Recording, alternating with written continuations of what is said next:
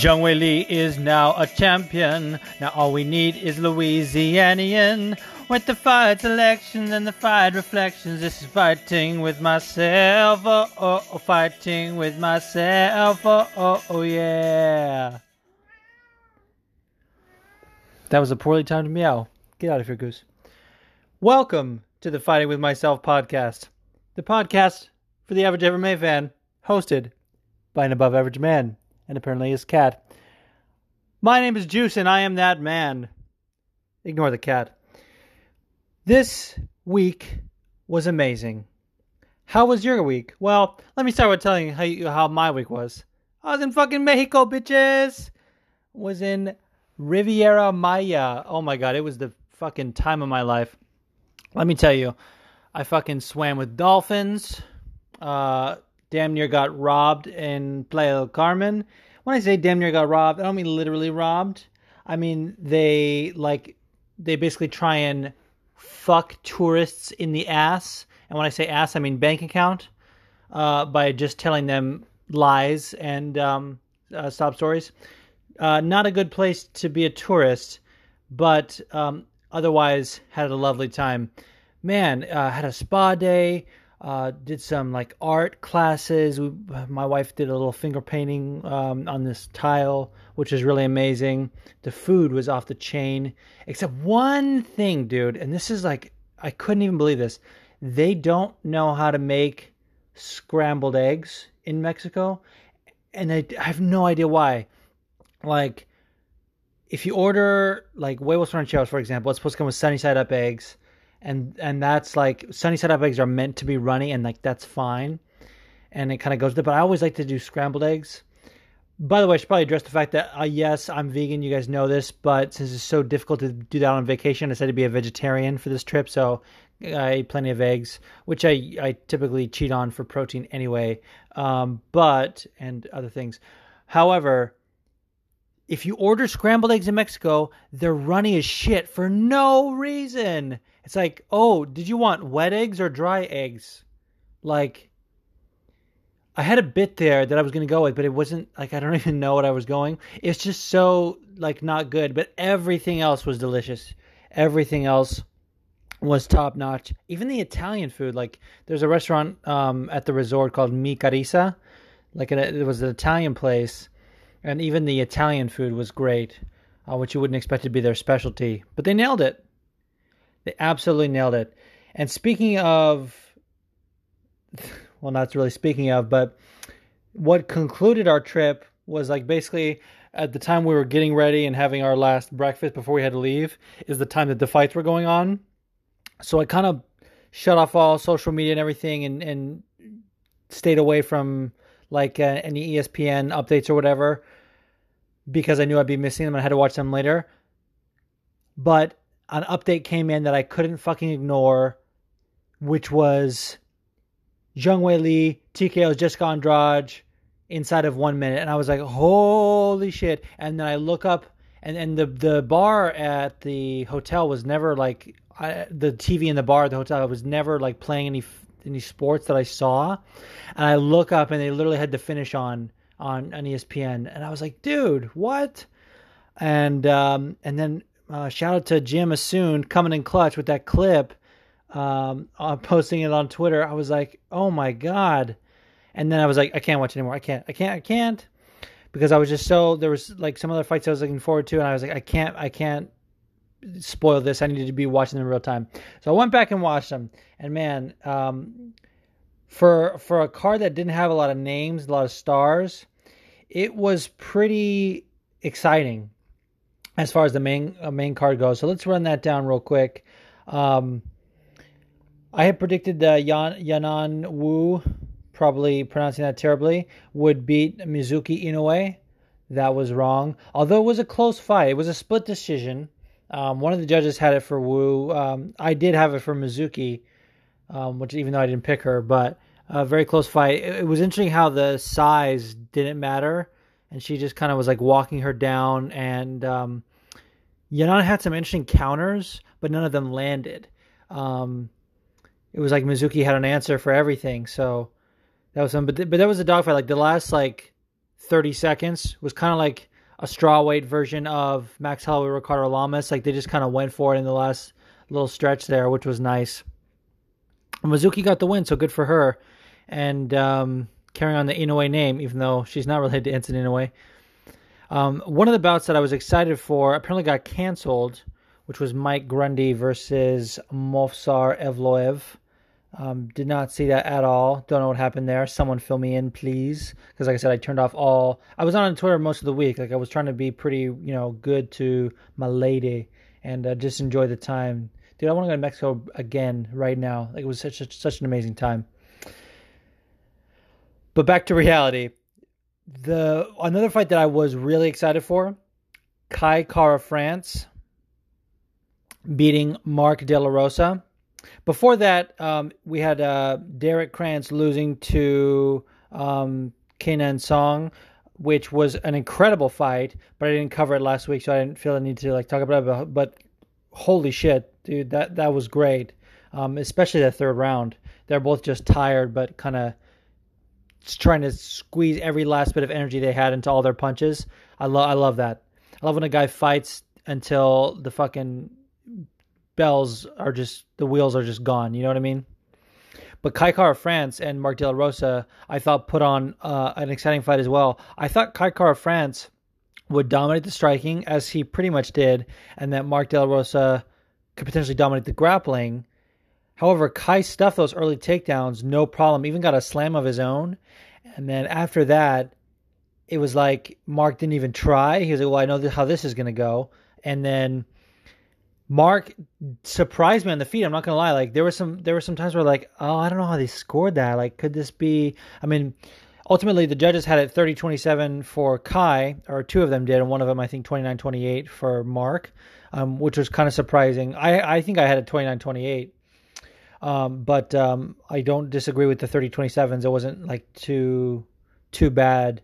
But Kai winning is good in my opinion. I think he's a little bit more marketable. He trains with Israel and Volkanovski and Dan Hooker and those guys, like City Kickboxing out of Auckland, doing some really good stuff there.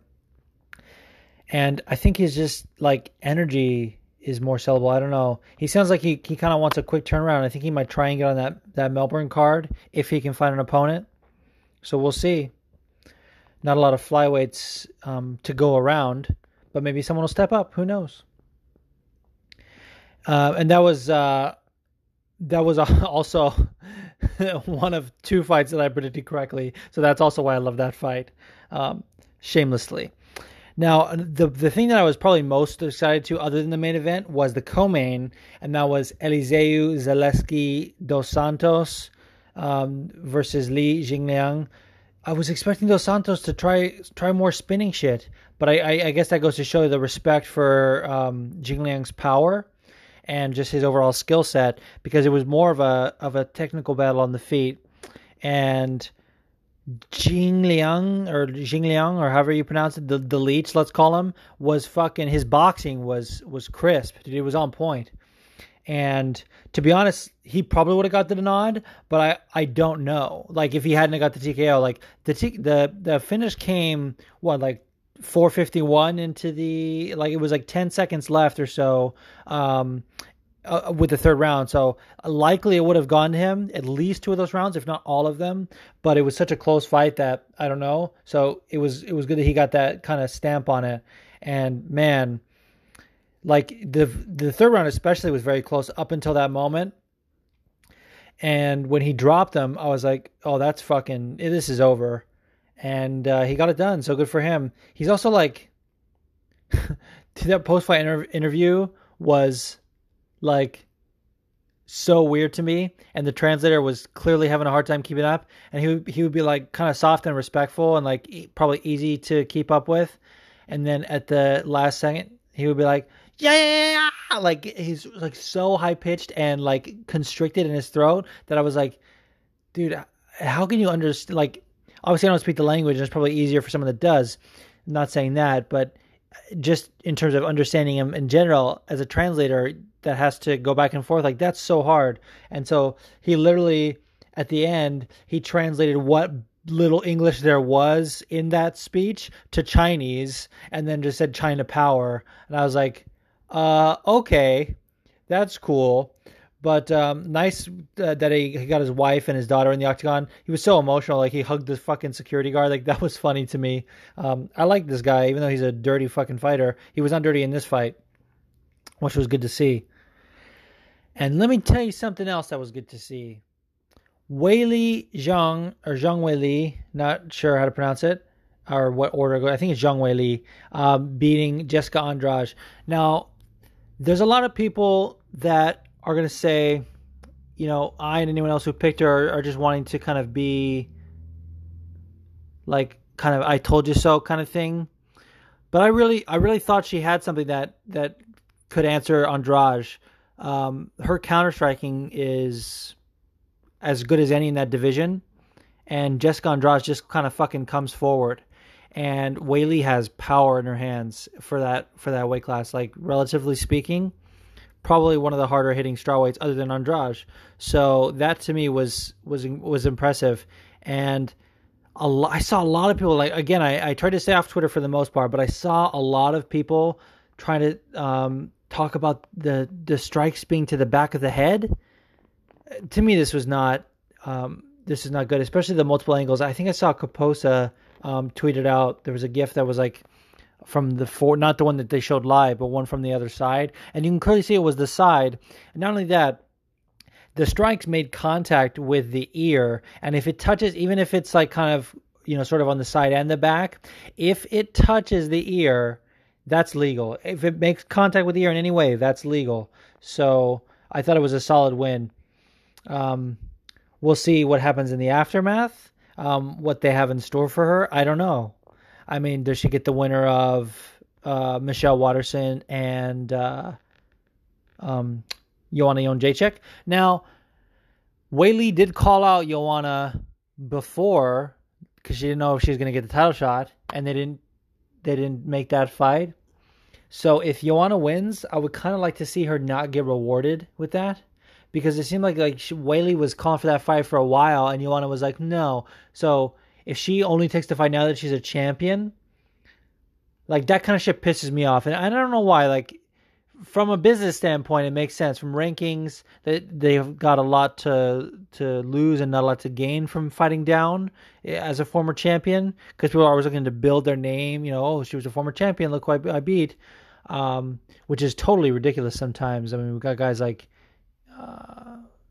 I'm not even going to get into it and kind of name names, but there's some people that are like former champions that are like shells of themselves. So beating them is not really like a feather in your cap, in my opinion. But nonetheless, a stellar performance, and you could do any of those matchups, and I buy it.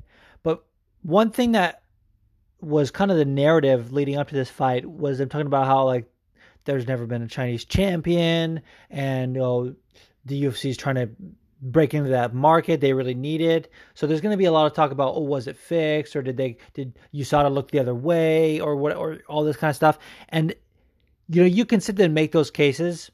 I mean, I've always taken this stance, like as MMA fans, like we love to embrace conspiracy theories and kind of be like, oh, this was some shady dealings. But fight fixing is like a serious allegation, and they can lose their promoter's license. You know, if the fighters were part of it and the promotion was not, the fighters could lose their license. Like there's just a lot that goes into it. So I always like to assume the best when it comes to that department, and just happy for her. She looked super happy in there. It was awesome to see. For some reason, I don't see her being like this dominant champion.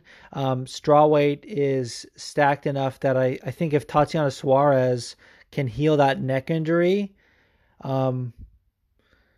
she can give Zhang some problems. And I would love to see that matchup. To be honest, I would love to see Tatiana versus anyone like her. I think she's like should be fighting for the belt next.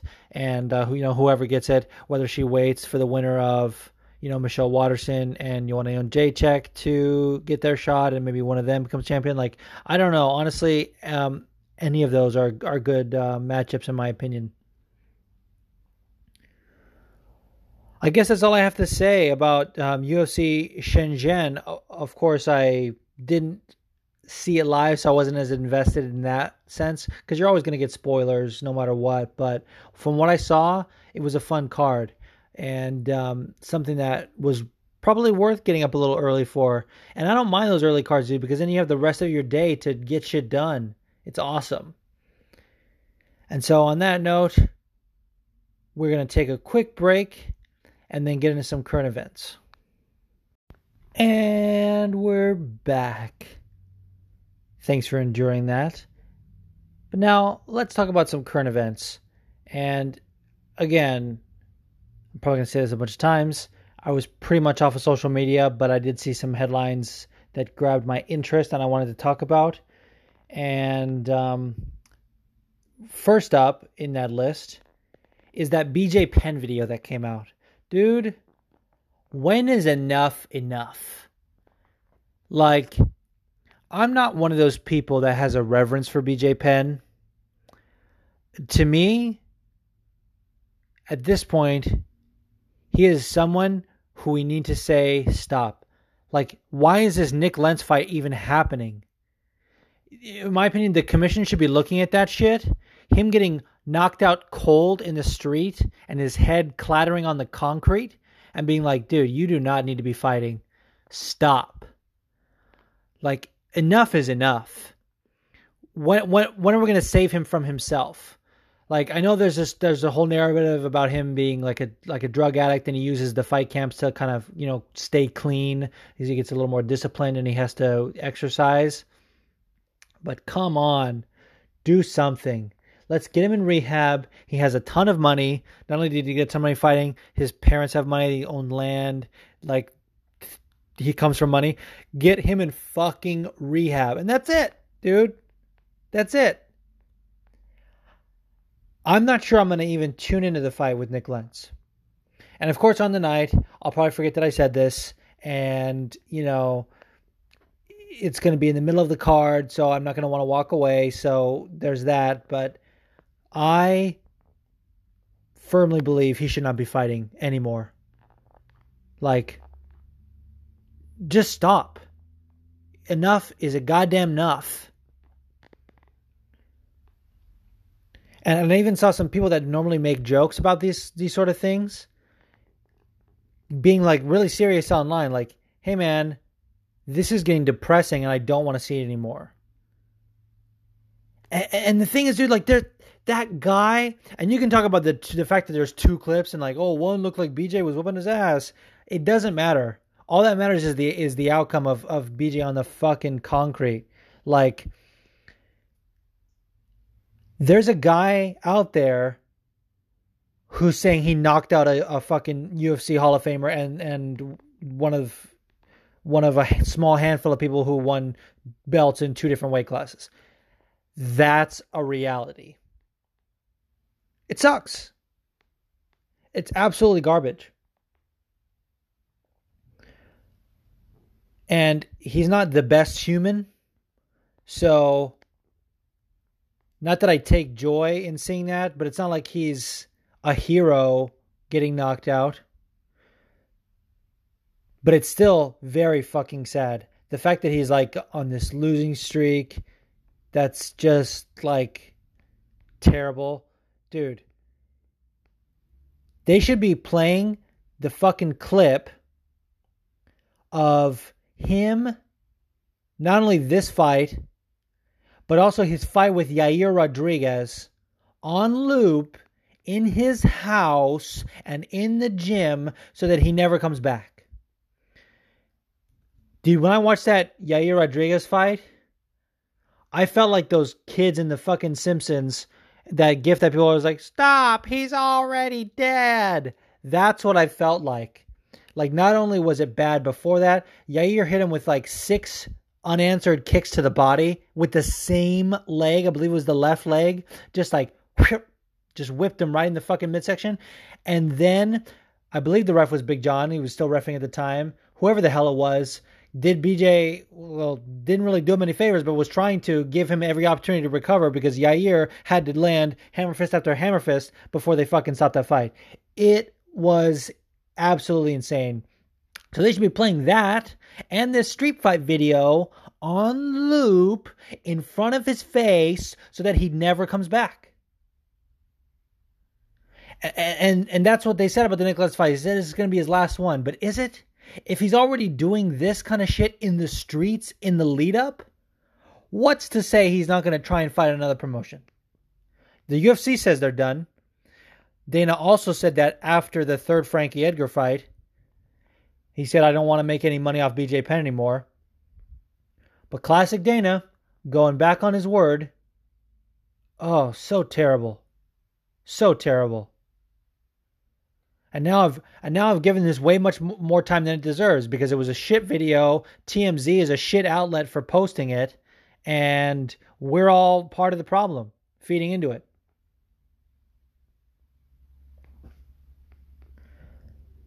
Let me tell you about a video that's positive, though. Gregor Gillespie, for the first time in his life, making a halfway, maybe less than halfway decent call-out of Anthony Pettis.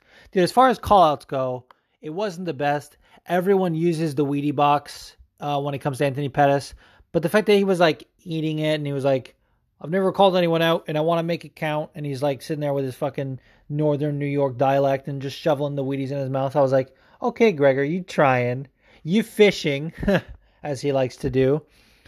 But I like that fight a lot.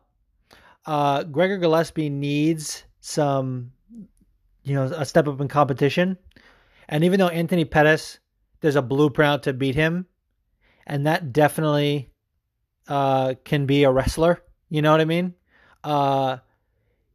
Anthony Pettis can still probably beat all the people that Gregor has beat. He's definitely a step up in competition, I'd say, from his last few opponents.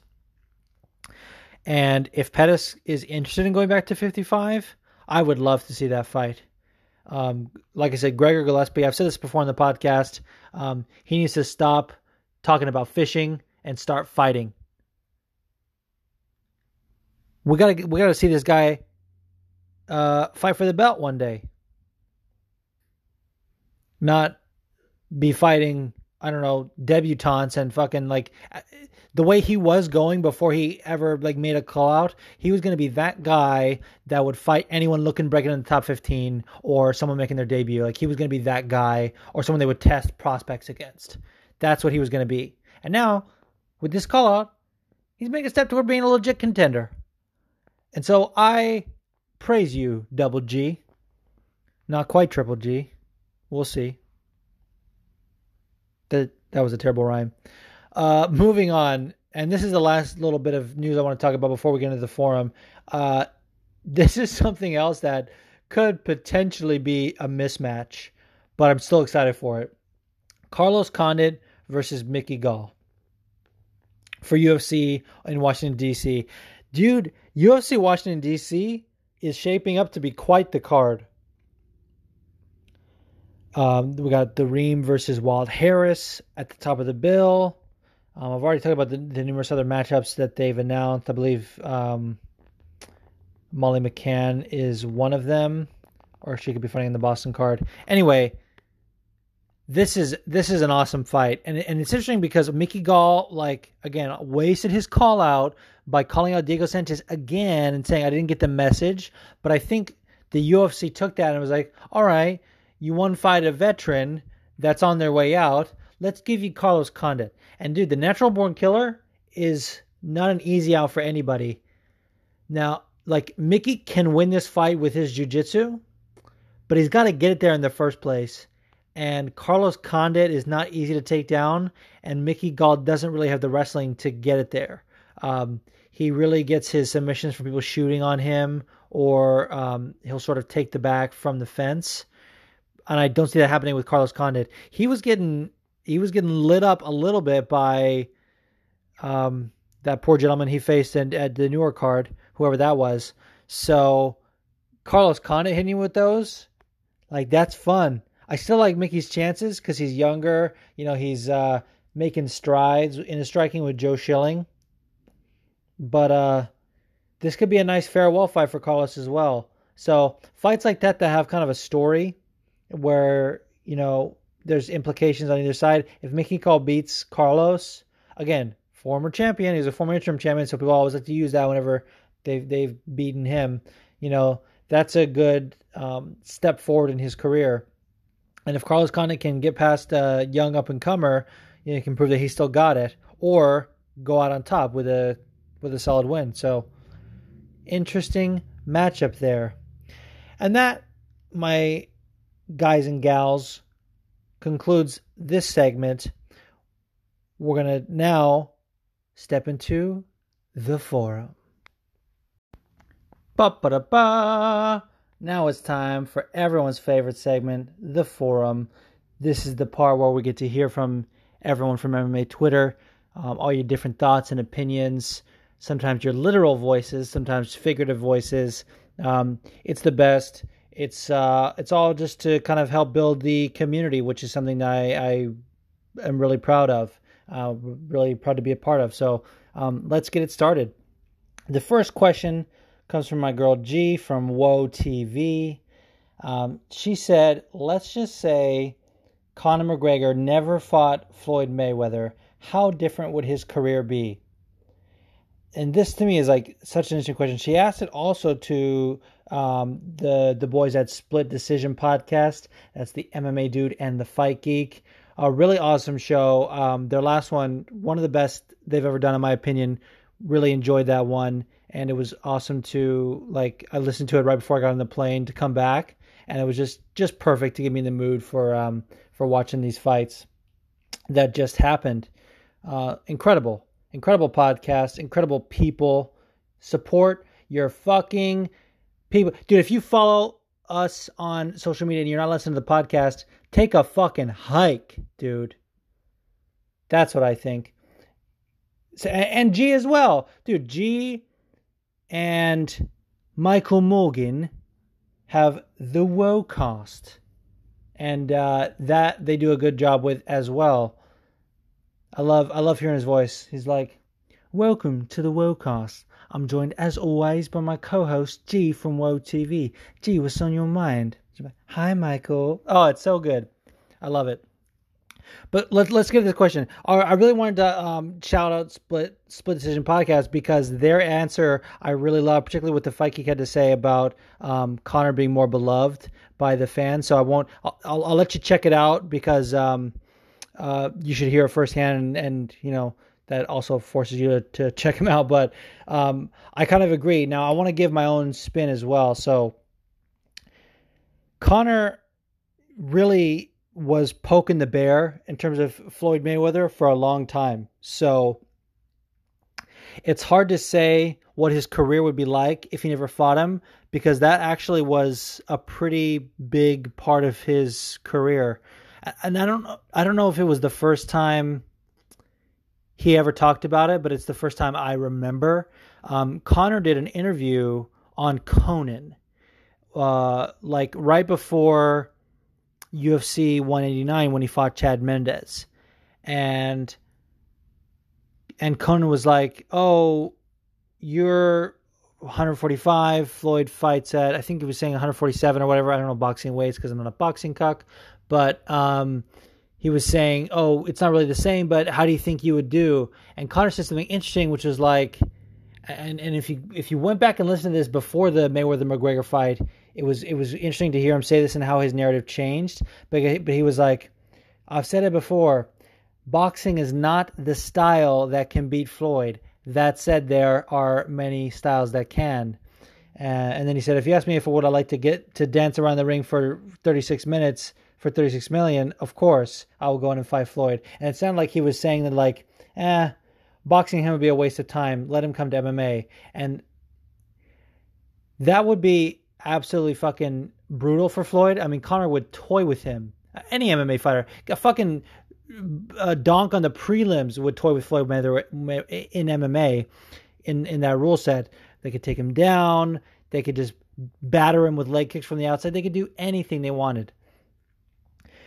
That said, the Floyd Mayweather fight with Conor McGregor, I think, was for the latter like 2 years leading up to that, was a big part of his career. He was winning those belts so that he could get to that status, to get that big fight, to be his own boss. He got a promoter check for that fight. He used that also to launch his whiskey. So not only would his career be different, his whole life would be different if he never got that fight.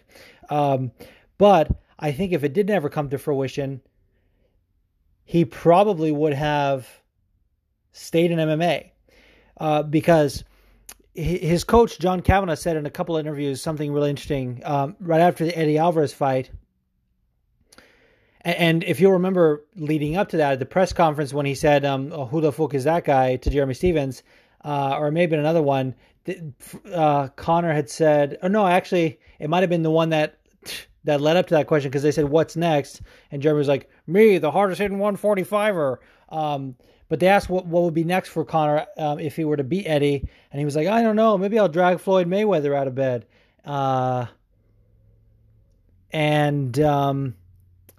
After that fight, I guess the story goes, as far as John Kavanagh tells it, they were at their after party or whatever. And John said, congratulations on a great career. And Conor's like, what do you mean? My career's not over. He's like, well, you've done everything else. And Conor was like, shit. And that's really when you started hearing more talks about the Floyd fight. He did that Q&A, the live Q&A with Ariel Helwani in Manchester, I believe it was, or somewhere. And, as the newly crowned lightweight champion, Ariel wanted to talk about him versus Tony, him versus Khabib, all these different matchups. And Conor wanted to talk about Floyd. That's all he wanted to talk about. And that's what they spent like a majority of that Q&A on. And thus the fight was born. I still think that fight was one of the weirdest and one of the most amazing things that could have been done for MMA. Just kind of a weird outcome. It's definitely bad for boxing. I'm kind of losing sight of the actual question. I'm just trying to paint the picture of, like, remind everybody what we were all thinking about leading up to that fight and kind of how it was. But like winning that, so if Conor would have won that fight, just imagine I like to always think about this, like, would he have stayed in boxing and try and get like some more money fights in boxing, or would he have gone to MMA having realized like, this isn't for me, I need to go back to MMA? Because I kind of thought that if he lost, he would go back, but that seemed to preclude him from doing that because he realized how much money he could be making, and that there was really nothing to do. And then they stripped his title, and he's like, well, fuck it, I'm not coming back, until they dragged him back for the Khabib fight because Khabib slapped Artem. So there's a lot of things that happened. I think he would have fought Khabib anyway at some point. Whether or not one of them was the champion would have been a different story. You know? Like, if they hadn't gotten the deal done with the Mayweathers to make that fight happen, Khabib probably was next in line. And then, Jesus, we might have even gotten fucking Khabib versus Tony. So Conor really fucked us. How about that? Dude, so many things to be. If you take, like, it's like the butterfly effect. You take one thing out, the whole timeline is different. Interesting question. And there's not really an answer because it's all theoretical. Love it. Love G. Love Phil and the Fight Geek. Great people. And before we get into some other Twitter questions, I just wanted to get that one out of the way before I forget it, because when people DM me questions, which that was, by the way, don't be shy. They're open. But I sometimes tend to forget them, so I wanted to get that one out of the way. But let's do some goddamn voice questions, right? That's what you came here for. You want to hear everybody. This question, let me tell you, this first question is from Andreas MMA from the Netherlands. This guy's a great follow, and I listened to this when I was fucking waiting to get through security, and I was laughing my ass off because he reminds me of Bas Rutten, his voice. I know I sound like a dumb American and thinks all Dutch people sound the same or whatever, but dude, I was literally like envisioning I was talking to Bas Rutten. But here we go. I'll let him, you'll hear for yourself. How you doing, man? First of all, love to all the MMA motherfuckers out there. I'm talking about Andrade. She went in aggressively and got rocked. After that, she got some elbows to the back of the head. I mean, anyone who gets elbows to the back of the head gets rocked and gets knocked the fuck out. Just like happened to Andrade. I don't say that Zhang, and please correct me because I'm not very good in pronouncing names, as we noticed, like Khabib Nurmagomedov. Also not very good, but doesn't matter. But she got some elbows to the back of the head, which is illegal. She tried. She went in too aggressively, maybe. I want to know your opinion, man. What do you think about those elbows on the back? Just listen to the way he says elbows to the back of the head. Sounds just like Bas Rutten. It's unbelievable.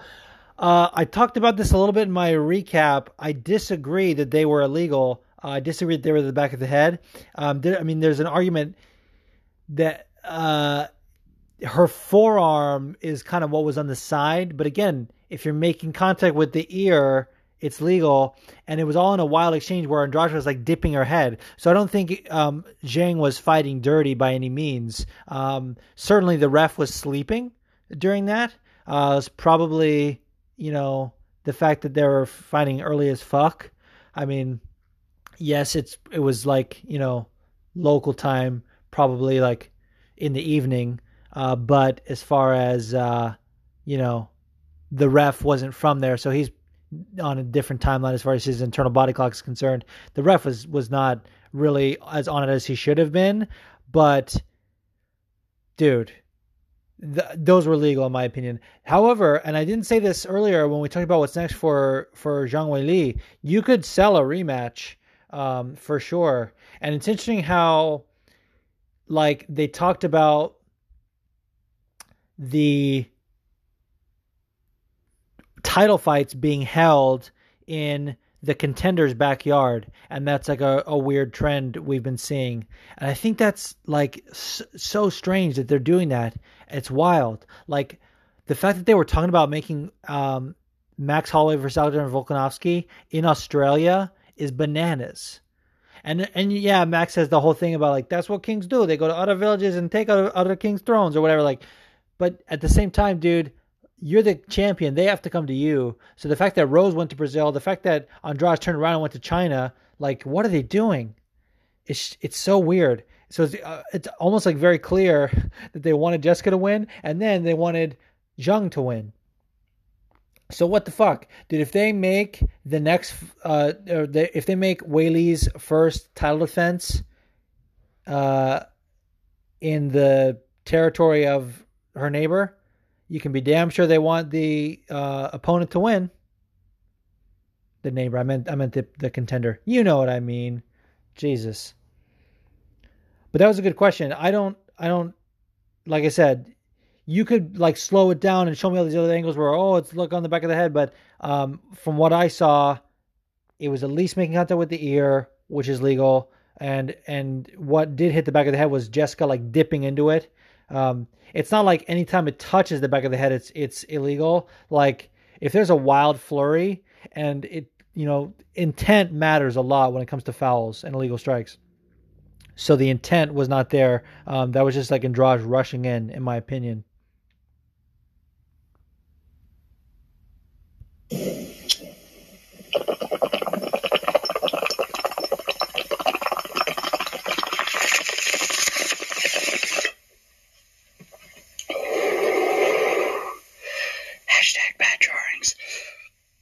Juice, Fighting With Myself podcast. It's Smokey J here from Australia. Fuck, man. UFC 242, Abu Dhabi next weekend. Fucking Khabib Nurmagomedov versus Dustin Poirier. I know exactly how this fight's going to go down, man, because we've fucking seen it a heap of times before. In the fight between Eddie Alvarez and Dustin Poirier, fucking Eddie Alvarez had Dustin fucked on the ground, man. The only reason that fight got stood back up was because of that illegal 12-6 elbow. Now replace fucking Eddie with Khabib in that situation and tell me how that plays out. Khabib by fucking smash all day. Bye.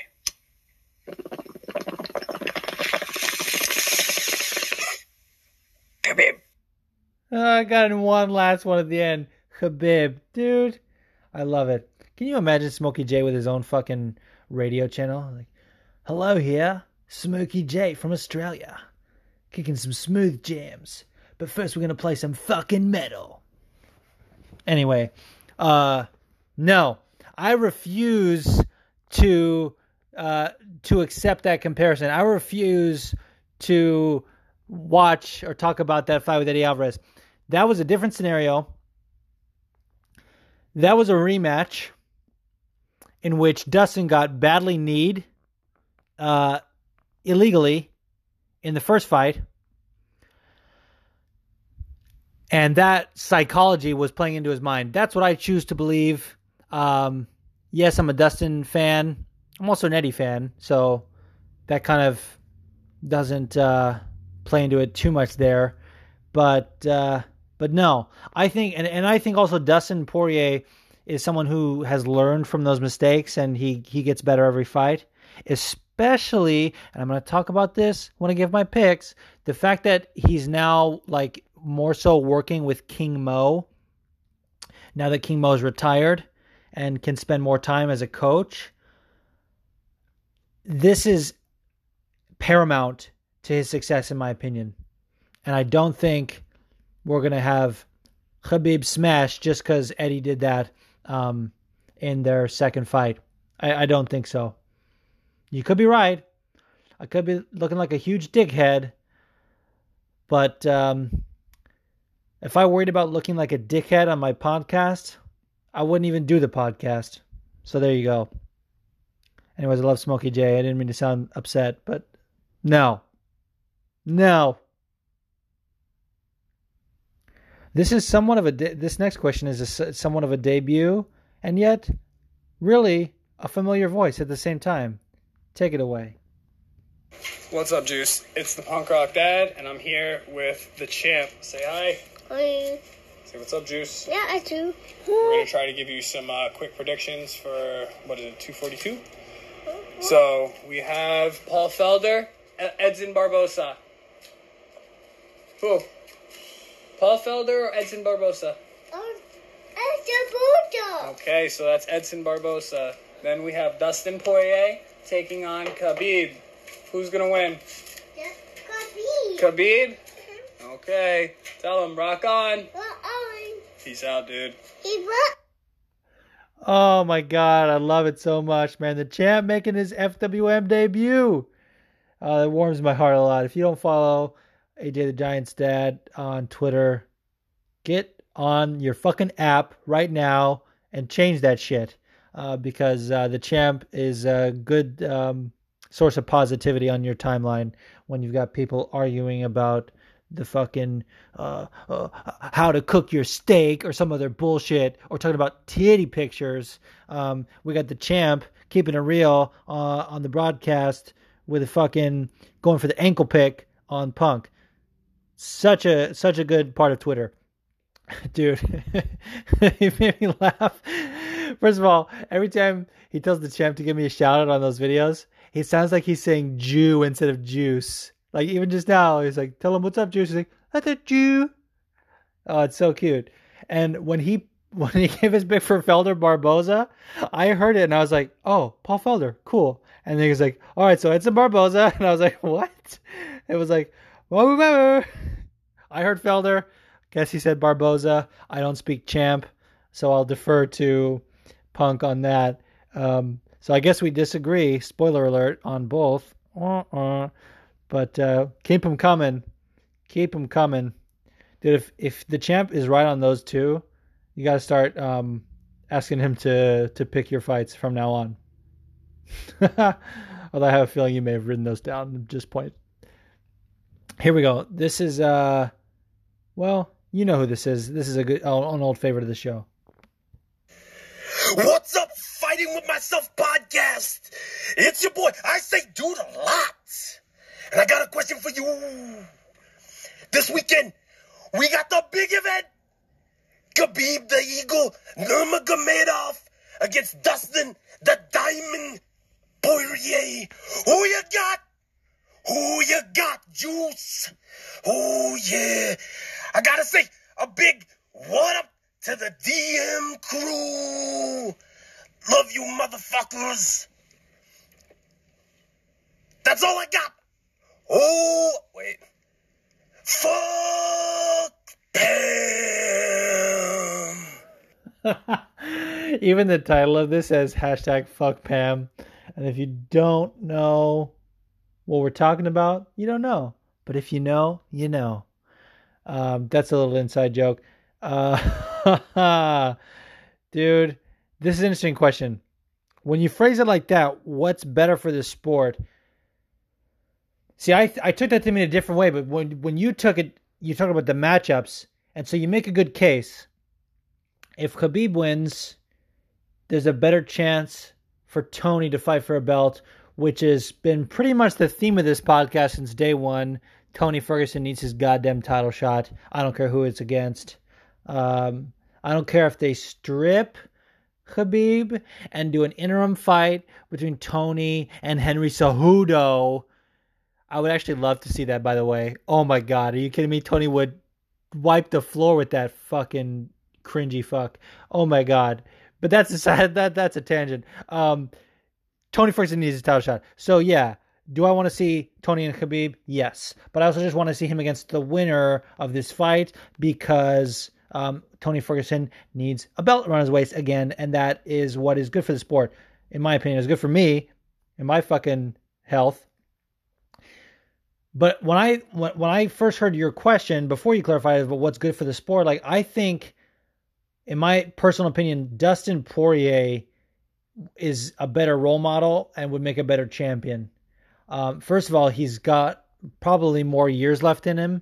Khabib is already talking about retirement. He's fantasizing about retiring 30-0. He's talking about fighting George St. Pierre, which needs to die.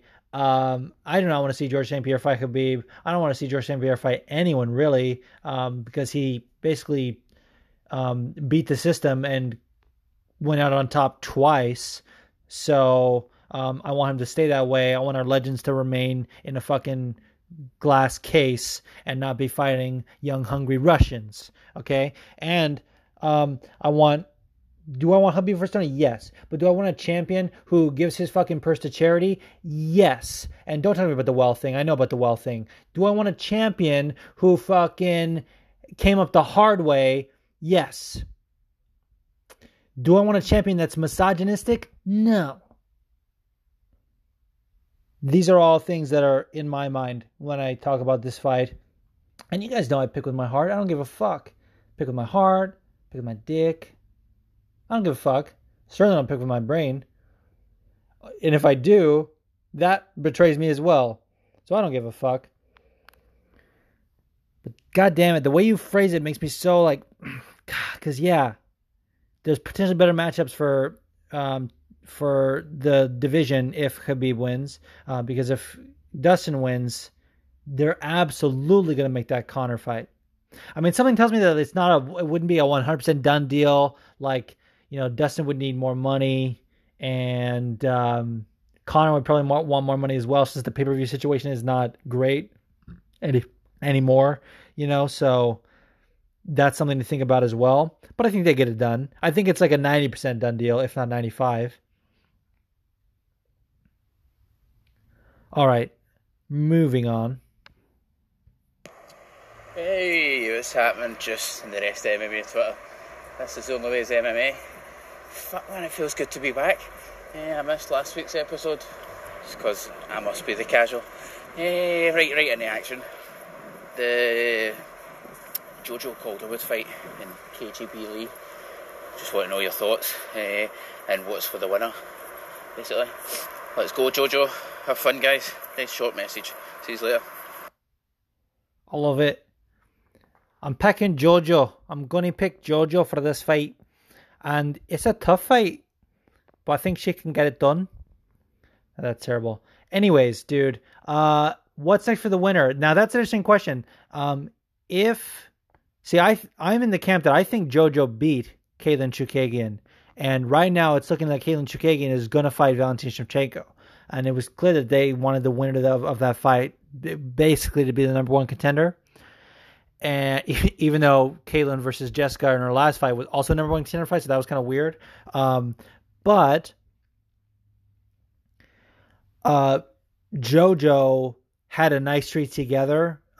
She had put together a nice win streak before the loss to Caitlyn Chookagian. So getting back in the win column could put her in line for the next shot as well. KGB would be on more of a win streak if she won. But I don't know if a win over JoJo is enough for a title shot because she doesn't have as big a name as JoJo, if that makes sense. I wouldn't mind seeing it. Like, I'm a KGB fan. Like her overcoming a fucking human garbage husband. I'm virtue signaling again. I'm virtue signaling. But dude, KGB Lee's got a great story and a great fucking style. I can't remember what fight it was, but I told my dad is he's not like, he's below whatever like casual is on the scale. He's below that. Like he's like a casual. Like my dad used to watch boxing back in the day, doesn't keep up with it anymore. But if I tell him there's some free fights on ESPN, he'd be like, all right, I'll tune and watch some fights. And he'll talk about them with me. And it might have been Andrea's UFC debut, but he was like, this is a fucking war. I love it. So KGB Lee's style like transcends, even if you're not a hardcore fan, you can get behind her style of fights. And I loved her in the her last fight. I think it was like on the desk. They were talking about how she wanted to have her daughter with her. Like, she's sweet and she's got a great story. And to be honest, I would like either to win, but I'm definitely more of a JoJo fan. If you have not heard her interview with Ariel Helwani when she fought at UFC 203, I believe, in Cleveland, she was saying how she told a story about how she met a homeless guy that was trying to get I don't know if he was trying to get into the fight, but they were talking outside the hotel or whatever, and she's like, yeah, I'm fighting. And he's like, okay, cool. She left some tickets for him at Will Call so he could go to the fight because she had some extra tickets, and she's, not from there, so she didn't have any family that would come to see the fight. And she lost, but the guy, and you can go find her Instagram as well, like go back in those dates. It was like September of 2016, I want to say, whenever that car was. It was 203. You can go on her Instagram. She posted the note. She lost that night. Might have even been against Jessica Andrade. He left her know, like, you're still a warrior. You've got a good heart. Like, she just exudes that energy. And that was like a total stranger. She gave him tickets, and that caused him to write that message. It's beautiful. So I like shit like that. So, JoJo for the win. Listen to me not even talking about their stylistic matchups. But basically, it's two Muay Thai strikers going back and forth. I want to say KGB probably has better jiu-jitsu, but JoJo did get a good triangle off her back a couple fights ago. So you never know. Interesting matchup that is. But I still got JoJo. What's up, Juice? It's the Punk Rock Dad, and I want to talk about the lightweight division real quick. We have Khabib versus Poirier this weekend, and regardless of who wins that, Tony Ferguson's obviously the clear-cut next contender. But if, knock on wood, something were to happen to him, who steps up to take that spot? And don't say McNuggets, because fuck him. I have no clue. I looked at the rankings. I don't see who would be an actual, real, legitimate contender who deserved it. Felder Barbosa winner, but that's even pushing it, I'd say. All right, as always, rock on. Hashtag fuck Pam. Huh. We got hashtag fuck Pam in there again. Dude, this is interesting. And, let's knock on wood that doesn't happen, that we get everything in the right manner it's supposed to be. But I think the fact that Felder Barbosa is the co-main, or it's even on the same card is an indication that they could be next, because they like to put the contenders on the same card so that they'll be on the same timeline. I believe we talked about this last week. I believe the winner, if they can put John Jones in a title fight at MSG or maybe in Vegas the following month, the winner of Johnny Walker and Corey Anderson is getting that shot, simply because of the time frame and their spot in the division. And that's kind of what I think is happening with Barboza and Felder here. Or you could potentially do the winner of Cerrone Gaethje, but it's not like, set in stone. You can honestly do like a mini tournament if things play out correctly. You could have the winner of Felder Barboza fight the winner of Cerrone Gaethje, and that person gets a title shot.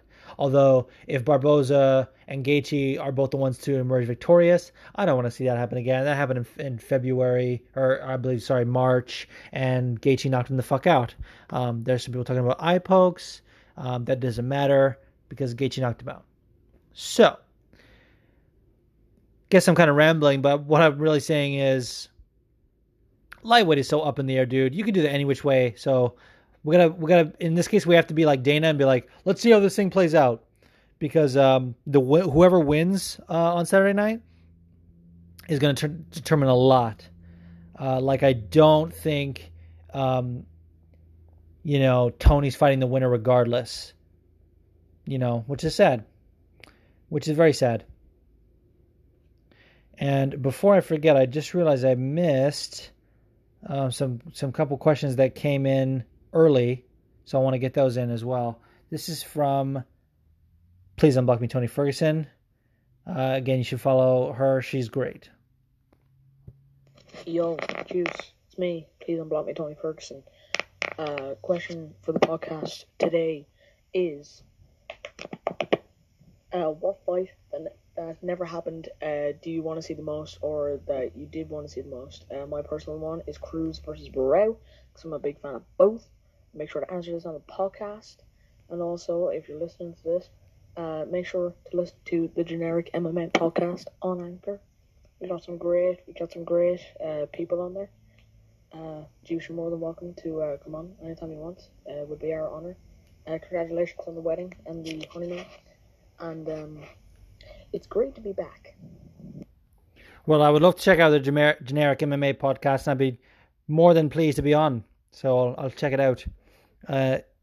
Dude, this is like, I was thinking about this as well, because for me, number one is Tony Khabib, like above all. But we're like on the cusp of maybe getting to see that. I should knock on some wood here, just like Punk did. But we're so close to potentially getting that it doesn't even seem like it's something that I can talk about, as an answer to one of these like fantasy questions, because it's right there to be made. Even if they don't, like, it's right there to be made. They're in their primes. They're fighting at the same time.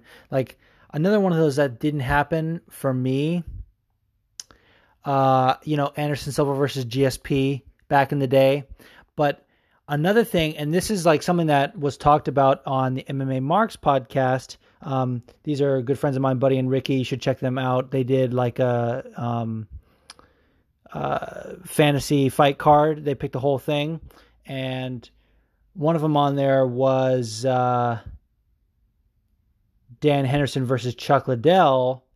I can't remember who picked it. I want to say it was Ricky, and then the other one was like, why not Dan Henderson versus John Jones? That was literally going to happen. That was scheduled, and it never did. And dude, the fact that John Jones backed out of that and never gave him the opportunity makes me think that he was worried about it. Like, he worried about that H-bomb. And we all know John Jones is not interested in taking risks. Now, that kind of thought went out of my mind when I saw them in Submission Underground. If you guys didn't know, I want to say it was like the third event that Chael put on, Submission Underground, his grappling promotion. John Jones, they were like the main event, and John Jones manhandled Dan Henderson. He basically made him look like someone who's never grappled in their life. Not really. I mean, this is an Olympian and also a black belt in jiu-jitsu, and John Jones made him look like he wasn't on his level. And I want to say he even got him with an arm triangle, which is such like a wrestler move, which is just so disrespectful to get a wrestler with a wrestler move. So that was on the list until I saw that Submission Underground. But I would say like Anderson Silva and GSP in their primes, or even like, it sucks, but like Chael Anderson 3 is something that like could have happened just because the first fight was so dominant and Silva getting the triangle felt like such a Hail Mary. And Chael basically shitting the bed and missing that spinning back fist in their second fight. Just like it made me think like even though Anderson at that point was 2-0 against him, I'm like, there's a case to be made for a third fight here. We can make that happen. And Anderson might not, although he might have a hard time getting fights, but Chael would take that fight even though he's retired. Fuck. These questions like these are so great, but they're also so hard to answer. We could literally do a whole episode on fights that we want to see the most that never happened. There's Fedor versus Randy Couture. Hello. I mean, there's so many fights that we missed out on because of UFC now wanting to do a fucking cross promotion. It's terrible. Oh, and this is great. Also from Please Don't Blog Me, Tony Ferguson. This one I have to read the title because the title, and this is you'll see why. I have to read the title. The title says, My Thoughts on Colby Covington.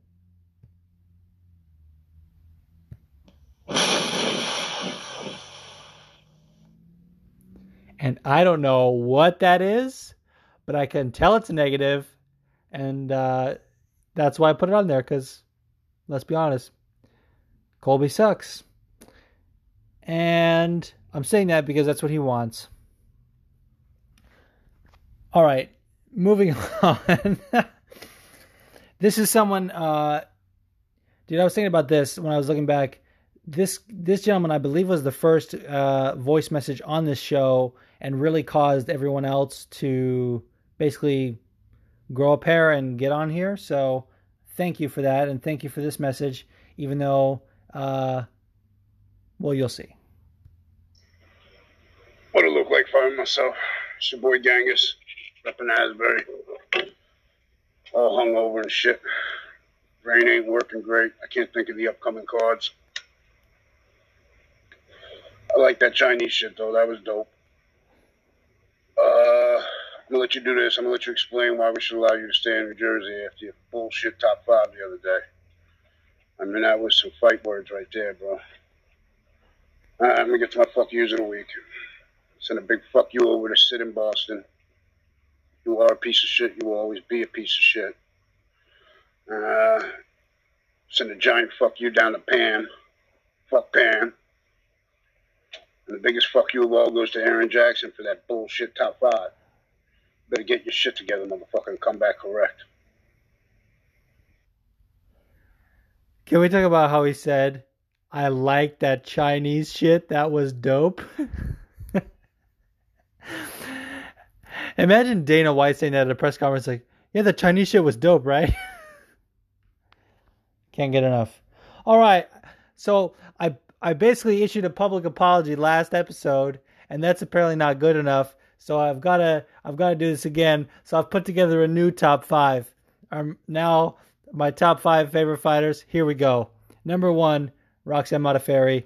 That will never change. Number 2, Michael Bisping. That will never change. Number 3, Frankie Edgar. Number 4, The Answer. And number 5, Frankie motherfucking Edgar. Do you like that? Is that good enough for you? Jesus. I do love Frankie, though. He's the shit. And I really want to see him at bantamweight. I was kind of against it, but now I'm like, if he can actually make that weight, he could he could do really well there, and there's like fresh matchups, and that's the problem. Like Frankie has fought everyone at 145 now, and well, he's not really going to go back to 155, but him fighting at 135, there's a ton of matchups, so I'm into it. Love it. Love you, Genghis. You're the fucking man. All right, here's the title of this. The title of this message says "Weird Sexual Energy." What's up, Fighting With Myself podcast? It's your boy, I say dude a lot. Weed hungover on this Sunday morning.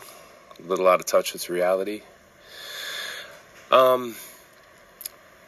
We could talk about the fights this last weekend. I'm sure you'll review it all earlier. Let's talk about this weekend coming up. Who's better for the sport? Whose win will be better for the sport? If you go, Khabib, you end up with a Tony fight, pretty obviously. If Dustin wins, I think that, I'd like to see Dustin and Tony, not as much as I'd like to see Khabib and Tony. And I think Dustin opens the door for the rematch with Conor, which I don't like. Yeah. I feel like there's a lot of weird homosexual energy between Wallace and Pam. I don't know, it's starting to freak me out. This question is interesting for a number of reasons. One, when he said weird sexual energy, I saw that and I'm like, what's this about? Hit play, and the tone of his voice, I thought he was trying to say he was coming with a weird sexual energy, and I was like, is he coming on to me? What's going on here?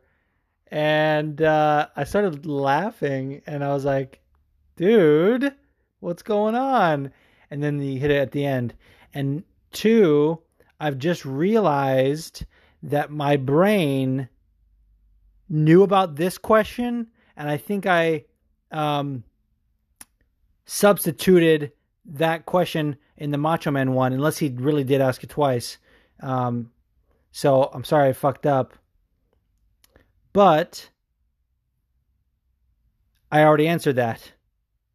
So, to touch on the weird sexual energy, I'll say I'm into it.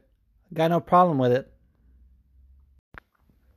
So yeah, I answered it prematurely because I predicted the future. I knew you were going to ask that. So I apologize for confusing everyone earlier when I started talking about something that was not even referenced yet. But, you can't win them all. All right, those are for the voice questions. Please send more. I've even gotten a few lately that are like not even stuff for the podcast, just kind of quick messages like keep doing your thing or whatever. Those make me feel good. So, the door is open. Send those anytime. Or if you want to send criticism that can be heard in the form of your actual voice, do that. Instead of fucking baiting online, trying to pretend that, you're actually being constructive and you're just trolling. There's a lot of that going on. And that gets a quick mute, baby. How about that? These first couple questions come from the man known as G period with the red circle, a black circle, and a gray circle. And the handle currently says Beancake SS. He just says, just appreciate, and he has a screenshot of his picks on Verdict, all being correct. Feel free to do that if you guys rub it in. And use Verdict, people. It's an awesome app. But he says, who would win in a fight between a bean and a noodle? Obviously, the noodle is going to wrap around the bean, choke it out, like a boa constrictor style. However, and this guy changes his fucking profile all the time. And I just realized his Verdict screenshot, his username on Verdict says juicy_cap, which was born on this podcast, if you'll remember. So you're welcome. And earlier in the week, he told me I should shout out the toilet on the podcast. That was his handle at the time, and now it's no longer. So I don't know. But This next question from him says, imagine your toilet spoke to you while you were sat on it, minding your own business. Your reaction? Oh my God. If my toilet spoke to me, I would probably lose my I'll lose my shit. I would probably lose my mind. Like I might actually pass out from fear. That's just, dude, what the fuck? These are great. Keep sending them. Dude, this guy, such an enigma. All right. These next two questions are from Mixed-a-Doo-Doo at Mixed-a-Man, who is a great follow. Anyone not following him should fix that. And he says, how hard is Dana White right now as he straps this belt on Weili? Like, super hard. And you know what I'm talking about. We talked about in the recap. It was very clear they wanted her to win. Very clear. Dude, get into that market with China. Crazy. And then he says also, how do you see the UFC competing with Rizin and ONE FC if they were to make a serious push into China like they did Brazil a while back? And I'm going to sort of parlay that or whatever, however you want to say it, link it with another question that was submitted to me via email from the Raging Sweet Potato. Love this guy, and it was a great question, so let me play that. It's kind of part of it. Hey there, Juice. It's the Raging Sweet Potato, all the way from the northern wilds of Canada, eh? I got a question for you, if you don't mind me asking. Yesterday morning, we saw Zhang Weili become the first ever Chinese UFC champion with her dominant victory over Jessica Andrade at UFC Shenzhen. Now, I know you're aware of the story of Zhu Xiaodong, the Chinese MMA fighter exposing phony and exaggerated traditional martial arts masters in China over the last few years, for which he's been punished by the Chinese government. Now, Costco opened its first China store in Shanghai on Tuesday, and the place was so overwhelmed they had to close the doors after only 5 hours due to the extremely high number of shoppers. Combine in the Hong Kong protests, and right now it looks like the people of China and the Chinese government seem to have diametrically opposing views on westernization.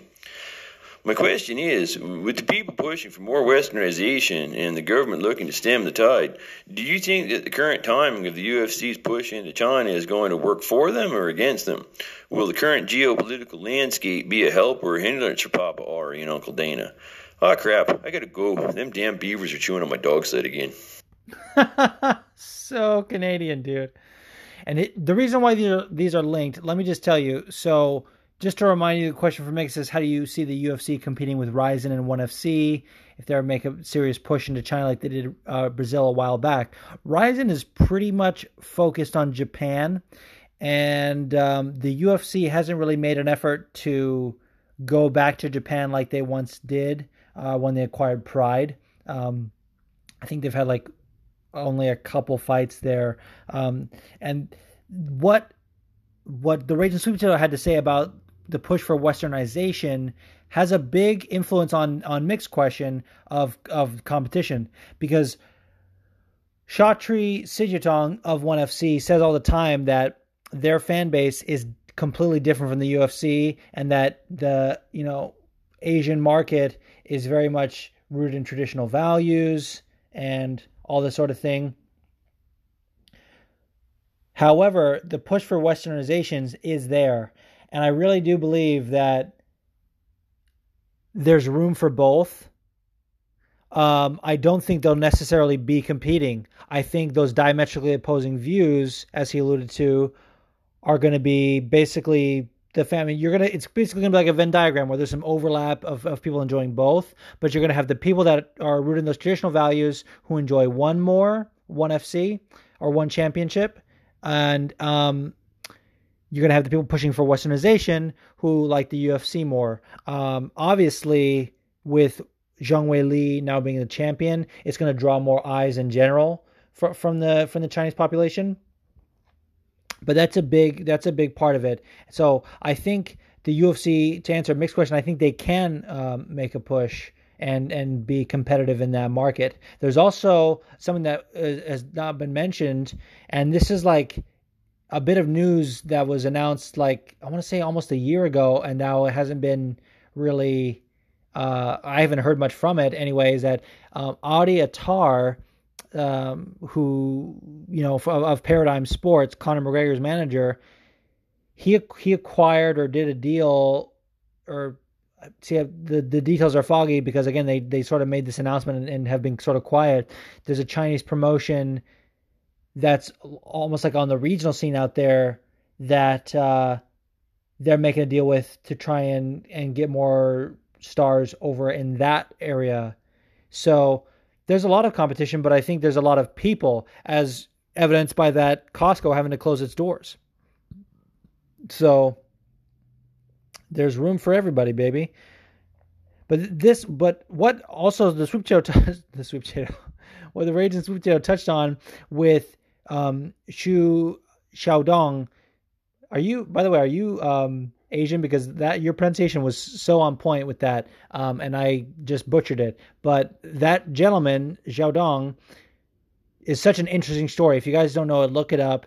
He's a Chinese MMA fighter who is basically challenging masters of traditional martial arts in China, like wushu and kung fu, to basically a mixed rules fight or open rules fight, and he's starching them like it's not even competitive. I seen a clip, and this guy was trying to do some wushu, and the guy basically just hit him with a straight left and dropped him and followed up with some ground and pound. Like, it was just not even funny. And I was actually thinking about this when I was reading this story. Tony Ferguson, or let me back up, Zhang Weili on her Instagram a while ago had posted a clip of Tony Ferguson saying that she's a fan of his, and part of that is because he uses, like, he was doing a drill on this like dummy, and it was like some wushu technique, and she was like, he's implementing wushu, it's a traditional Chinese martial art, and I was like, yeah, but Weili, you don't fight like that. It was very confusing to me because it was almost sort of evidence that, like, that's not really effective. And also in this article about Xiaodong, there's a Shaolin monk who is backing him, basically saying that what he's doing is good because he's exposing the people that are trying to take advantage of people's, you know, culture and mindset with the traditional martial arts. But he also said that the root of Kung Fu, the base of it, is more of for spiritual gain, and it's about centering yourself and not necessarily for use in hand-to-hand combat. So if someone is a true Kung Fu master in that respect, they shouldn't be testing themselves against an MMA fighter because that kind of goes against the principle of it. It's very interesting. I mean, again, you kind of have to look at it with a different lens because of the different background, but the fact that there's that guy who's getting basically threatened by the government and had to go into hiding because he's challenging those masters, you know, that says something. But such a great question. Again, Swoop Potato coming in with those fucking questions that are hard to answer. And I just realized there's another one I forgot because I wanted to get this in there because this person would be making their FWM debut, and I've been waiting for this person to send in a question. I've been waiting, and they finally did. Mr. Tiddlewinks here. I got a question for you. What kind of shampoo do you use on that head of hair of yours? Looking all silky and shiny. We need to know. The people want to know. Hashtag fuck Hurricane Pamela. Love Kenneth Robert, man. Shouts to you and your family having to basically, I think they're in the zone for Hurricane. Well, we're now calling it Hurricane Pamela. I believe it was Dorian, but that's a terrible name. It's now Hurricane Pamela. So shouts to anyone who is in Florida dealing with that. That always sucks, like New Orleans with Katrina. Like, I never like to see that shit. Natural disasters are terrible. What shampoo do I use? Suave. That's what I use. Actually, when I was on the honeymoon, they had this like mandarin orange shampoo. and I fucking should have taken it, dude. There was this Friends episode a long time ago that was like, you only take what the hotel owes you, and they were taking like all the free shit, the fucking soaps and the robes and shit. I wish I had grabbed some of that because it was bomb. Anyway, love you, Kenneth. Great question. My shampoo. Ha! Suave. There you go. All right, this is not really a question, but it was put in the thread of the forum, so I wanted to highlight it. I won't read the reply, but you guys can go find it. The reply made me laugh. But this is from Frank the Tank. He said, strikes to the back of the head. Jessica got cheated, bro. Not a fan of either one, but the referee had a bad night on that one. I'll agree with you a little bit that the referee had a bad night. However, I think those shots were legal. I think he could have done something to give them a warning, which could have changed the outcome, but they were perfectly legal. It was a wild exchange. You know, when illegal strikes are thrown in the midst of a wild exchange like that, it's really hard to call. And again, I don't really think they were legal, or I don't really think they were illegal. I think there's at least a case to be made one way or the other because of the contact with the ear, going back to that. But thank you for submitting, Frank. Frank sometimes will leave comments, and I'm like, I don't know if I should read this because it's not a question, but if you're listening, thank you for your support. And I disagree, but I'm not bullish on it. It's certainly something we can create a dialogue about. And this next question is from MMA by Milliken. He says, who should Paige Van Zandt fight next, and should she hit the bricks afterwards? I think he's alluding to her interview with Ariel Helwani, where she basically said she has one fight on her deal, and she wants to fight it out. And I think she should. I'm not in the camp that thinks Paige is overpaid, because I think they are all worth that. I would more say the other girls are underpaid. And like, she told a story about negotiations for one fight, or maybe just a whole contract, and they were saying, well, I can't pay you more than a female champion. And her response is basically like, why are you underpaying that female champion? Like, the female champion should be making as much as the male champions, and I should be able to make more. Like, they should be making more than me so I can make more. Like, there's so much fucking money at the top in MMA that there's not enough trickle down, in my opinion. There's more to go around. Like, Cajun Johnson told this story about the fighters summit that they had right after the WME acquired the Zuffa, basically, or the UFC. And Ari Emanuel walked by and he kind of introduced himself, and he was like, you know, hope you guys keep doing well, or whatever, some kind of bullshit. And Cajun was like, well, you know, we'll be happier if we make more money. And Ari basically said, like, if we make more money, you make more money. And Cajun was like, okay, but there's enough now that we could be making more. You know, just food for thought. But her husband fights in Bellator, and he's killing it. And Bellator treats their fighters better, and they have in-cage sponsorship, which is such a big deal for someone like Paige, who has a lot of sponsors. So absolutely, she should fight at her deal. Dude, I don't give a fuck. And as far as who should she fight next, I think I said this before. I think she should fight Roxy next. I think Roxy should get some of that PVZ shine. And that'll be a fun fight. Josh, who posts dumb shit at All Dumb Posts, asks, how long before Henry Cejudo calls out Shang, and how fast would she beat the shit out of him? Real question, will the UFC put a big push behind her? Now, could we see her on the New York card or New Year's Eve card? She's huge in China, but I have to think the UFC wants the US fans also. Yeah, great question. I mean, to acknowledge the first part of the question, if Cejudo could physically make 115, even though it's not a real call out, I think he would absolutely be calling Zhang out. Dude, Henry Cejudo needs to go away, dude. If you listen to his post-fight press conference when he fought and lost to Joseph Benavidez, he was like, I didn't get into the sport to be a big mouth. And now look what he is, a big mouth. I don't know. Shit like that pisses me off. Keep that same energy, if I can use that overused phrase. But Yeah, I think the UFC are like salivating at the mouth now that they have a Chinese champion. Uh, she's fresh. She didn't get any injury. I assume she had an injury-free camp, relatively so anyway. She got out of there quick and didn't really get hit. So I don't know if they're going to try and push her on the New York card, but I would not be surprised at all if they put her on the New Year's Eve card. Absolutely. And there's contenders. There's plenty of contenders. Again, it depends on if Tatiana Suarez is healthy. But the timing of that, if she's not, the winner of Jędrzejczyk and Watterson could definitely be fighting her on the New Year's Eve card as well. And this is just something you guys should check out.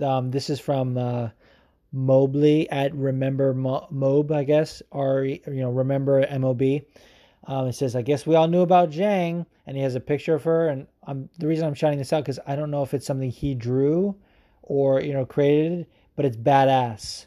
It's kind of like has that like smoky kind of smudge effect, and it's badass. So go check it out on my post for the forum. And then this next question is from Alejandro Rodriguez. Says, what do you think about Lomachenko in MMA? He used to do wrestling and Muay Thai from what I've read, and his boxing is phenomenal because of his footwork. Yeah, dude, this is something I've thought about a lot, and he is like a step above pretty much anyone he's fighting in boxing, but he would be competitive in MMA. And but I don't, stylistically, I don't know how that would go. Even though he used to do wrestling, I don't know if you guys saw the clip of his fight with fucking Campbell. That guy shot a bullshit takedown on him, which is not even legal in boxing, and took Loma down. Of course, he wasn't like defending it because it's not a legal thing. But if a boxer can take Lomachenko down, a fucking Henry Cejudo could take him down, basically. I mean, Henry Cejudo's limping, can take him pretty much anyone he wants, but I'm just saying, here's another thing, dude. Why isn't Henry, I mean, maybe he has, I muted him, but Henry Cejudo's probably going to call him Lomachenko as well. Fuck, dude. Didn't even think about that. He pisses me off so much. I should just not even talk about him on this podcast. But Lomachenko, in MMA, I think we'll only see that if he runs like completely out of options. Like if they don't make the Gervonta Davis fight, or if they do and he beats him, maybe. But I don't see it happening, because although he's considered one of the top boxers by most people, he actually hasn't had like a ton of boxing fights. Professional anyway. I think he's had a ton of amateur fights, and his accolades speak for themselves. But I think he's got a lot to go in terms of like most boxing records. Like people get to like in the 40s and 50s with like a few years. So he's still got a long way to go before he even considers MMA, I think. Good question though. I think he would probably do well, but it depends on how kind they are to him in the matchups. If he goes to somewhere like Bellator, dude, they could get him to like 12-0, no problem in MMA with the right matchups. And this gentleman always posts, and it's never usually a question, but I want to highlight it anyway. But it's from Tony B at T. I don't know how to pronounce his name. BARRAGAN 29. He just says, so happy right now. These are great times. Dude, I love the positive energy. Keep it going. And this is from John at BecauseFuckYou5. He says, I got a question. How do you claim victory without being too much of a dick for calling this outcome early on? Safe travels. Dude, you have to be. People on MMA Twitter are relentless. And when you can get a win, get a fucking win. Dude, if Dustin Poirier wins this weekend, I won't shut up about it for weeks, dude. And of course, I'm going to have fucking Dagestanis signing my DMs with death threats if Khabib wins. So that's something I'm willing to do. So if you put yourself out there and you made the prediction early on, you got to bask in that glory, man. Fuck it. Fuck the haters. All right, this next question is from at Cradle and Flames. Jay Brookley says, I've been waiting a few days to ask, what is your favorite band? And what was the best band you've seen live and or concert experience you've ever had? See, I don't have a favorite band. It's hard. Like one of my favorite all-time bands is Queen. I love Queen. I also love the Beatles. I grew up on the Beatles, but I'm always someone who prefers more like solo artists. And I have such a weird taste because like my dad was really into the Beatles, but also like Billy Joel. And so that's all we had in my house growing up was like the Beatles and Billy Joel. Not literally, but we're always like, it was always oldies. So my fucking frame of reference is always like so off when it comes to that stuff.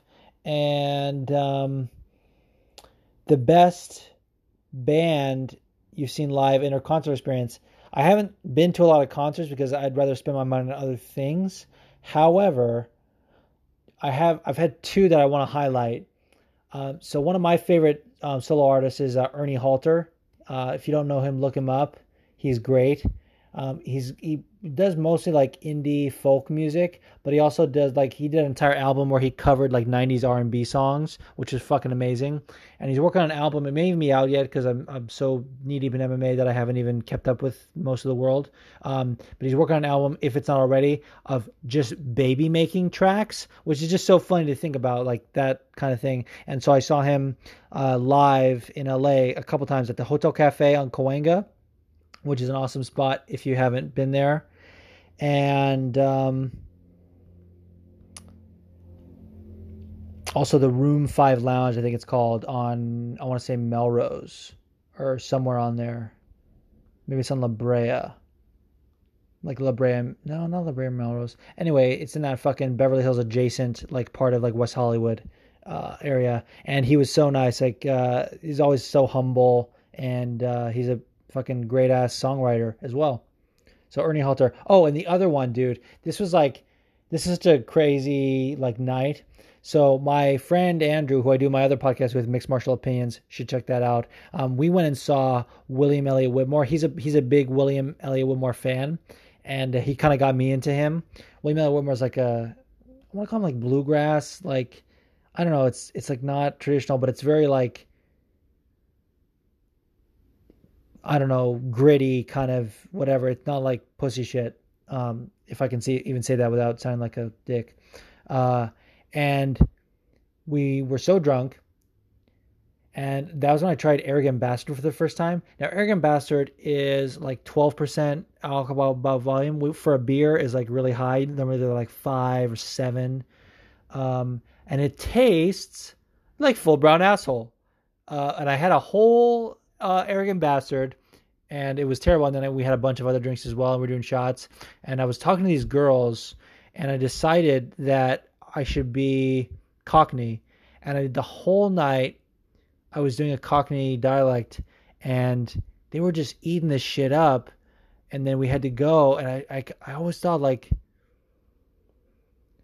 were they just drunk enough to believe it? Or was it actually good enough? And I never fucking found out because I didn't want to fucking lift the curtain. I wanted to pretend to be British for the whole night.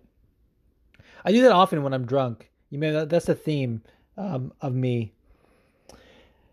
But what can you do? Well, ladies and gentlemen, that concludes this edition of the Forum. Keep them coming every fight night. And this is a little bit off because A, it was on the honeymoon, and B, it was a fucking Saturday morning card. So the timing of that was weird, but I try and put a post usually around the time of the main event for every fight night so we can get a little bit of questions for the podcast, some discussion, and just build a little community here. So we'll keep that going for next week. So fucking excited for this pay-per-view, dude. And we're going to break it down right now, and I'll give you my picks. All right, UFC 242, September 7th in Abu Dhabi. It's going down this Saturday, and let's get right into it. I was talking about this with my buddy Leo, who faithfully listens to the podcast because he's a good friend. And, he said, should this even be a pay-per-view? He said, I know it may sound strange, but should it even be a pay-per-view? And I wanted to kind of answer that on the podcast a little bit because this whole WME era, or I really shouldn't say that. I should say really the ESPN era, the pay-per-views have been a little shallow. And although this one is a little top-heavy, I think it's worth it. It's certainly better than 240. I mean, 240, the fights delivered, but on paper, it was pretty weak. But this, to me, is a lot better. You've got a nice co-main and main. And to me, like, even though there's like certain fights on the prelims that could arguably be on the main card, I kind of factor that in when you talk about like price. Even though you're only paying for the last 5 or however many it may be on any given pay-per-view, the prelims matter. Like Jojo versus KGB, that's an amazing fight. Bilal Muhammad versus Takashi Sato, that's an amazing fight. Bilal, anytime he fights, is fucking must-see TV, in my opinion. And we got a great fight in Liana Lojuya fighting Sarah Morris. I think she's fun to watch. And Zubaira Tukhugov, if you'll remember, that's Khabib's teammate who went there and was kind of shit-talking Artem and was part of the whole brawl. Like, seeing him return, like, that's part of that story. So that's all exciting shit. So to me, that matters. But regardless of those, I think there's a lot to be excited about on every single one of these fights on the pay-per-view. So with that said, let's talk about the first fight on the pay-per-view. Mirbek Taisumov is taking on Carlos Diego Ferreira. Mirbek is someone who really, if he could clean up his fucking visa issues or whatever it is that precludes him from fighting in the States, he would be a lot higher ranked.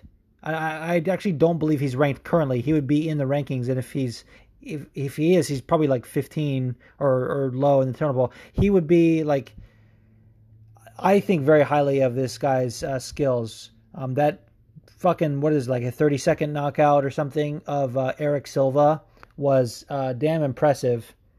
And just all of his performances, he comes to fight, the guy's an animal. And for that reason, I'm picking him to beat Carlos Diego Ferreira. I mean, Carlos Diego Ferreira has given us some great fights. He's great. But he's no Mirbek Taisumov, dude. This guy's a fucking animal. He's Russian, so he's going to have that going for him, being sort of nearby in Abu Dhabi. I just think there's a lot to go in for, and I find it so damn hard to pick against the guy.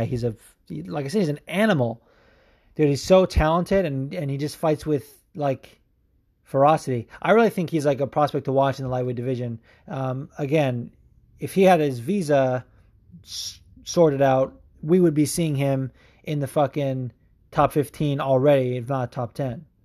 So how's that? And the next fight isn't the best. I mean, sometimes a heavyweight fight, to be honest, like, you're hoping for a quick knockout.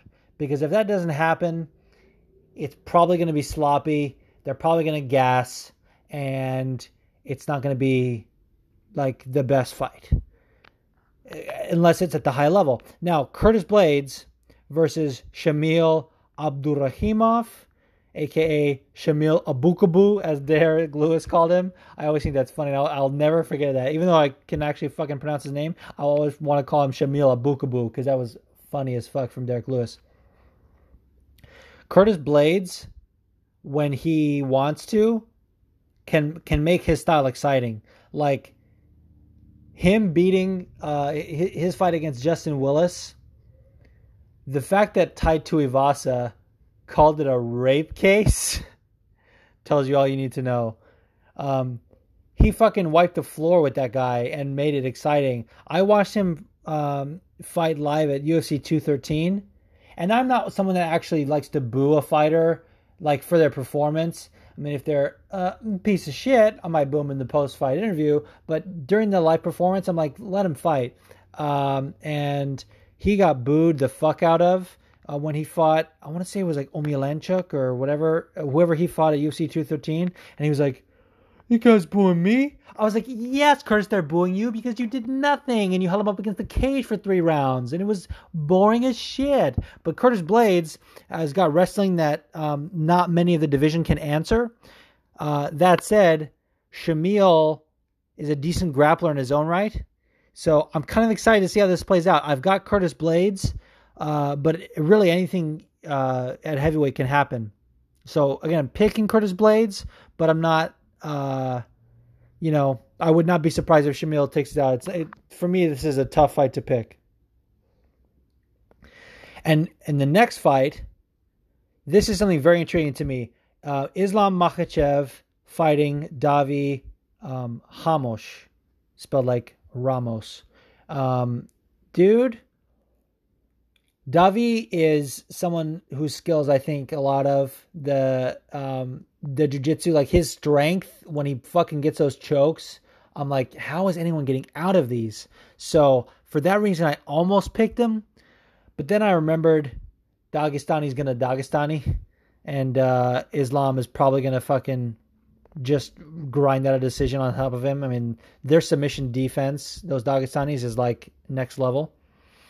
And I don't see Davi knocking him out.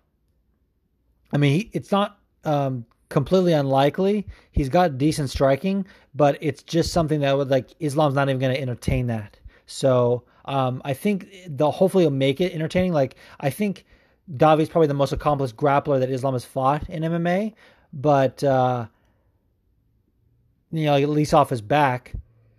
So that kind of makes it interesting, but it really comes to like Sambo versus Jiu-Jitsu, and I think Sambo's going to take this. So I got Islam. But again, would not be surprised if Davi can lock in a choke from the bottom. Or some kind of like a guillotine or a triangle. I realize a triangle is kind of a form of choke. All right, the co-main. We're almost there, guys. Almost there. Paul Felder taking on Edson Barboza. I kind of showed my cards a little bit earlier when the champ sent that call in, but something about Paul Felder just like, I think he's on another level. Now, they did fight. Edson got the nod. It was fight of the night. It was pretty back and forth, but I think it was a fairly clear-cut win for Edson. However, where they're at in their careers is what makes this interesting. I think at that time, and we'd have to go back and remember, I think Paul was either training in Philly or at that time he might have been training in Nick Tones in New Jersey. He may have even been with Cowboy at Jackson Wink. Either way, I think Edson was training with Mark Henry in New Jersey, and now he's left that camp and he's gone back with his, I think, original striking coach in Anderson Franca, and he's training an American Top Team, if I'm not mistaken. And that's all interesting to me because Paul Felder now is training with Duke Roufus, and I think since that move, it's added so many facets to his game. Now, Paul is a tough motherfucker. And I was thinking about how Edson just beat the shit out of Dan Hooker, especially to the body. And Paul Felder, his defense, I think, is a little more sound than that. He fought with a punctured lung, dude. I don't know. Someone like that, it's hard to pick against. So even though history would say Edson has the advantage here, I think Paul Felder really wants to get that one back. And I think he's got the tools now. His jiu-jitsu's gotten better. He's gotten better wrestling from working with Roufus. I think he works with Ben Askren a little bit. Not a lot. No, he said that Ben doesn't really come to the gym, but I think he's gotten some working with him, with Tyron as well. I know they train together. All that kind of makes it intriguing for me, and I've got Paul Felder. But again, see, the reason why I love MMA is it's so goddamn unpredictable. And for me, a lot of these fights on the main card are a coin flip. So I love it. all of my picks, basically, I'm saying I'm picking the one, but I wouldn't be surprised on the other. And that's not to like sit on the fence. That's just indicative of how close these fights are. And again, MMA, anything can happen. But I got to go with my man Paul. Really like that dude. Fucking has a bachelor's degree in theater, just like myself. So always got to go with that. All right, now let's talk about the main event. I do not want to live in a world where we have predictable title fights. If that was the case, I would be watching boxing, but I'm not. What I love about MMA is that anyone can win on any given night. So am I going to be boring as shit and pick Khabib just because he's smashed everyone else? Absolutely not. I think Dustin Poirier is the most elite competition that Khabib has faced. And unless we see the Tony fight, it's the most elite competition he will face. And that includes Conor, by the way. I know Conor beat Poirier, but I think right now Poirier is on another level than Khabib, and he brings a different game. The fact that he's working with King Mo on his takedown defense. I mean, on his wrestling in general, to help his takedown defense. He's got his black belt now. Just so many things. Yes, I could ignore them and just say, Khabib gonna Khabib. You know, Dagestan gonna Dagestan, which I said earlier. But dude, I'm not gonna put that out there just because it's happened so many times before. I'm gonna go with my heart, dude. And I do not want to fucking live in a world where we have dominant champions that are fighting cans. I want to live in a world where we've got contenders that can win on any given night. I had this more articulate in my head, and now I'm not really coming up with any reasons, but I gotta go Poirier, and I don't care how that makes me sound. I don't give a fuck. You can ridicule me all you want. If Khabib wins, you can call me backwards hick or whatever you want. And I was thinking about this too. My whole life, been an underdog. And so whenever there's a massive underdog, I always root for them. Always. I don't care. It's more fun if they win. Then if Khabib wins, great. Good for him. He's awesome. He's probably the best 155er on the planet, not named Tony Ferguson. But that doesn't mean I have to want him to win. And these picks are mostly who I want to win. How about that? And I want to leave you guys with this. So again, I'm picking Dustin.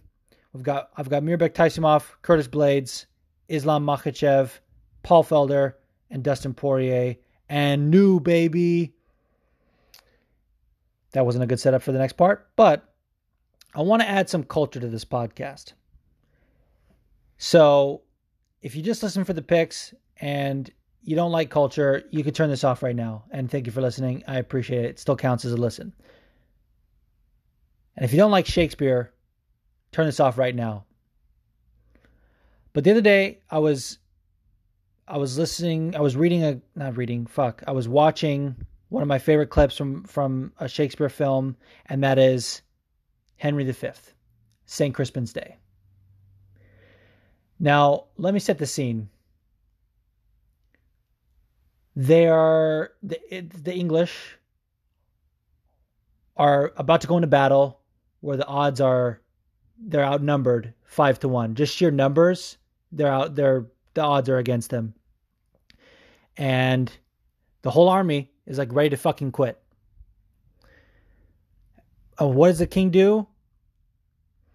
He steps up and gives them an amazing speech and says, "He that hath no stomach to this fight, let him depart. His passport shall be made and crowns for convoy put into his purse. We would not die in that man's company that fears his fellowship to die with us." And talks about the fewer men, the greater share of honor. And just amazing this inspiring speech. And one of the guys who said that he wishes they weren't outnumbered, after the speech says, "With you and I alone, we could win this battle." Like, that's how fucking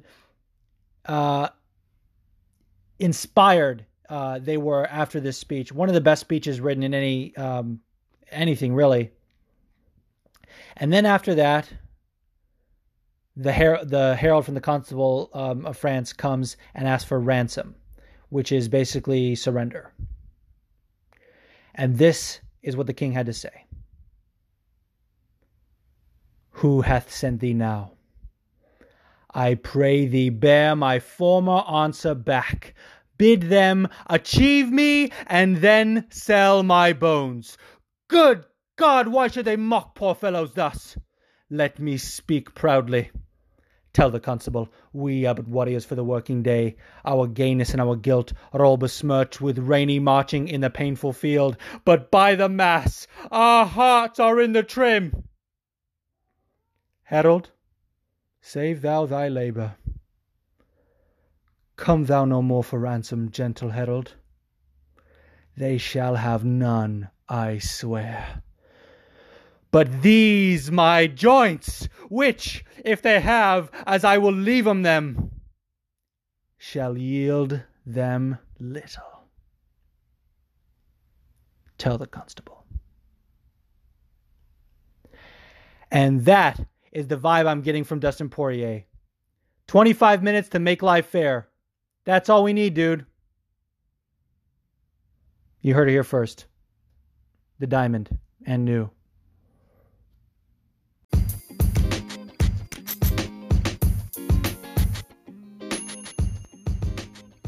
Thank you for listening to the Fighting With Myself podcast. You can follow me on Twitter and Instagram at FWM_pod. Questions, as always, can be submitted via voice on the Anchor app. And I tweet out the link quite often on fight nights. Also, you can record it on your own or email another type of question to fightingwithmyselfpod@gmail.com. Please keep the questions and comments coming. This is meant to be interactive, and I'd love to hear from you guys. So keep those responses, good or bad. I want to hear from you. So on that note, I will sign off here and say good night and good fights.